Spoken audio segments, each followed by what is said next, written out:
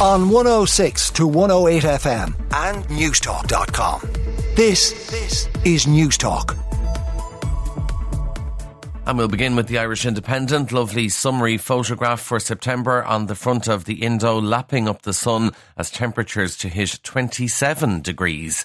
It's already about 20 degrees out there, kind of bizarre for September. The photograph is of Lucy McDougall enjoying the good weather in the Ivy Gardens yesterday with her dogs Freddie and Keely. The main story is about that Cyber Safe Kids survey. Girls bear brunt of online bullying, new report reveals. And when you go through this report, you kind of understand why schools are looking to ban smartphones for all sorts of reasons, because the amount of online bullying is frightening. The levels of cyberbullying, contact from strangers and exposure to sexual or violent content that 8 to 16-year-olds face online is detailed in a new report. The Irish Independent says 1 in 4 children aged between 8 and 12 experienced online bullying in the past year. And it got even worse. For 12 to 16-year-olds, 2 in 5 of them have been victims of online bullying. Girls suffering the most, 43% reporting they were targets. That's also the main story in the Examiner. Children suffering online bullying in silence. Cyberbullied children as young as 8 are suffering in silence, with almost half of primary age children not telling their parents and almost a third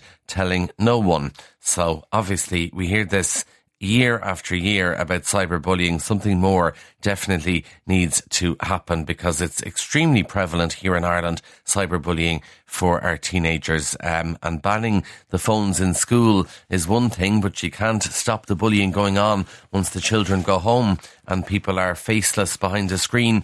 The Irish Times: corporation tax receipts down €1 billion in August. Just when we start getting complacent about how rich we are, corporation tax receipts fell sharply in August, down €1 billion on the same month last year.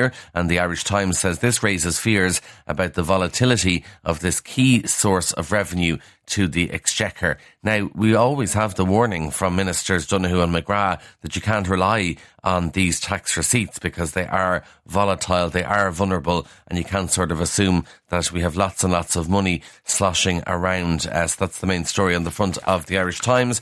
Irish Daily Mail: extraordinary story. Hospital pleads for more Garda patrols. And you really do have to ask yourself what is going on, particularly in Dublin, you'd have to say, where there's open drug dealing going on in our hospitals, if you don't mind. One of the country's busiest hospitals has pleaded with Gardaí to provide more patrols because of open drug dealing in A&E and rising antisocial behaviour. And you have this sort of image of A&E and everyone's lying around on trolleys and in chairs waiting to get seen, not drug dealing going on. The Mater Hospital has also said there's a failure to provide a proper handover for patients who are dropped off by Gardaí. So management raising a number of concerns there about open drug dealing, antisocial behaviour, and saying, can we please have more Gardaí to help us? The Irish Sun: Arsenal fan breaks nose headbutting Roy Keane. And also the Irish Daily Mirror: fan held in Keno headbutt row. A man has been arrested after allegedly headbutting football pundit Roy Keane. Keane was said to have been attacked in a VIP area. Not such a VIP area if this is going on at the Emirates Stadium in Arsenal. Footage shows his colleague Micah Richards pinning a man against a wall, and Met Police said a 42-year-old was arrested on suspicion of assault. And as you say, some of the papers saying your man who allegedly did this allegedly broke his nose as well in this bust-up. The Irish Daily Star: Chucky Argraw, Wolf Tones frontman Brian Warfield has hailed the band's record-breaking Electric Picnic show. The Rebel Balladeers attracted a huge crowd to their tent, despite someone like Joe Duffy, they're given this example in the Star, describing their music as awful. And Brian Warfield told Joe Duffy, you'd never get a crowd that big. I heard Brian Warfield here on News Talk yesterday. They're saying in the Star that things are getting tense, and that's TENTS. I think we're done with the Wolf Tones debate today. We've kind of had a lot of it yesterday. I did see the video, whatever your view is of the Wolf Tones, I saw the video of all the young people singing Grace with them at Electric Picnic, and it's very hard not to get moved by that particular song and to hear so many people singing it. But I know people have issues with other Wolf Tone songs, and that was debated a lot here and on other radio stations yesterday. Now, News Talk Breakfast will have the ESRI on the show this morning, and it's in the Irish Independent. They reckon that we're going to need pay rises of 14% by the end of this year. Now, businesses will love this. So workers are going to need pay rises of 14% by the end of the year to ensure people are not worse off than they were in 2021. This is a new report from the ESRI. Essentially, they're saying that you're going to need these pay hikes to keep pace with inflation. So you'll hear more about that on News Talk this morning. Also in the Star, Lisa Chambers is in the papers. The Fianna Fáil senator has been hacked on Facebook, and she's issued a warning to the public to take extra care on social media.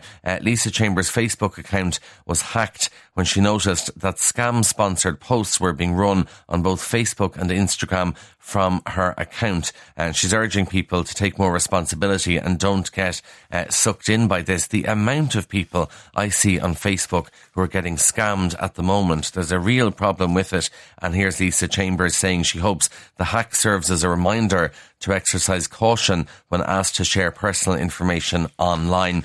Now, RT News is in the mail because there's a shake-up, in case you didn't hear, of the presenters who'll be presenting the news. New presenters announced for the 6-1 and the 9 o'clock news.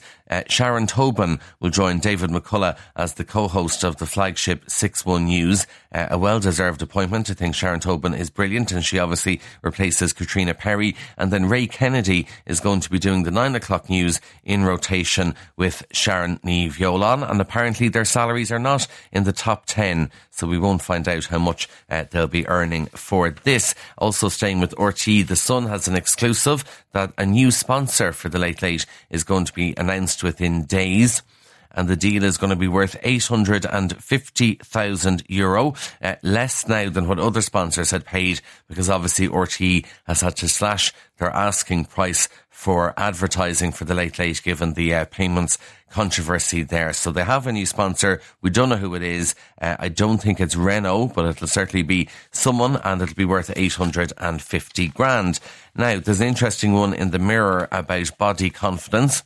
And Irish people are actually happy with their own bodies, and we're in the top 10 of nationalities content with their own physiques. This is a global study of 57,000 people across 65 countries. Ireland comes in 8th position for body confidence, behind Egypt, but before Poland. Happiest nation in the world with how they look is the Maltese, followed by Taiwan and Bangladesh. And then at the other end of the scale, the US, France and Brazil, all in the bottom 10, and the UK as well, where people are unhappy with their bodies. Apparently, people happiest with their bodies are single people and those who live in rural areas as well. And final story, kind of to do with attraction and bodies and all that stuff. In the Times of London, opposites don't attract. So you hear all of this rubbish about how opposites attract and they're good for you and all that stuff. Actually, it's not true, because they looked at 80,000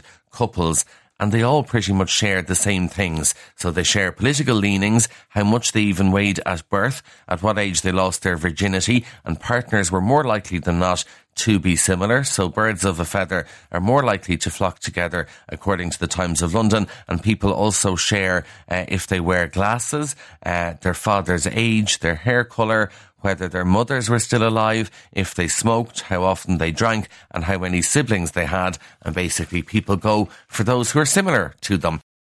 On 106 to 108 FM and newstalk.com. This is News Talk.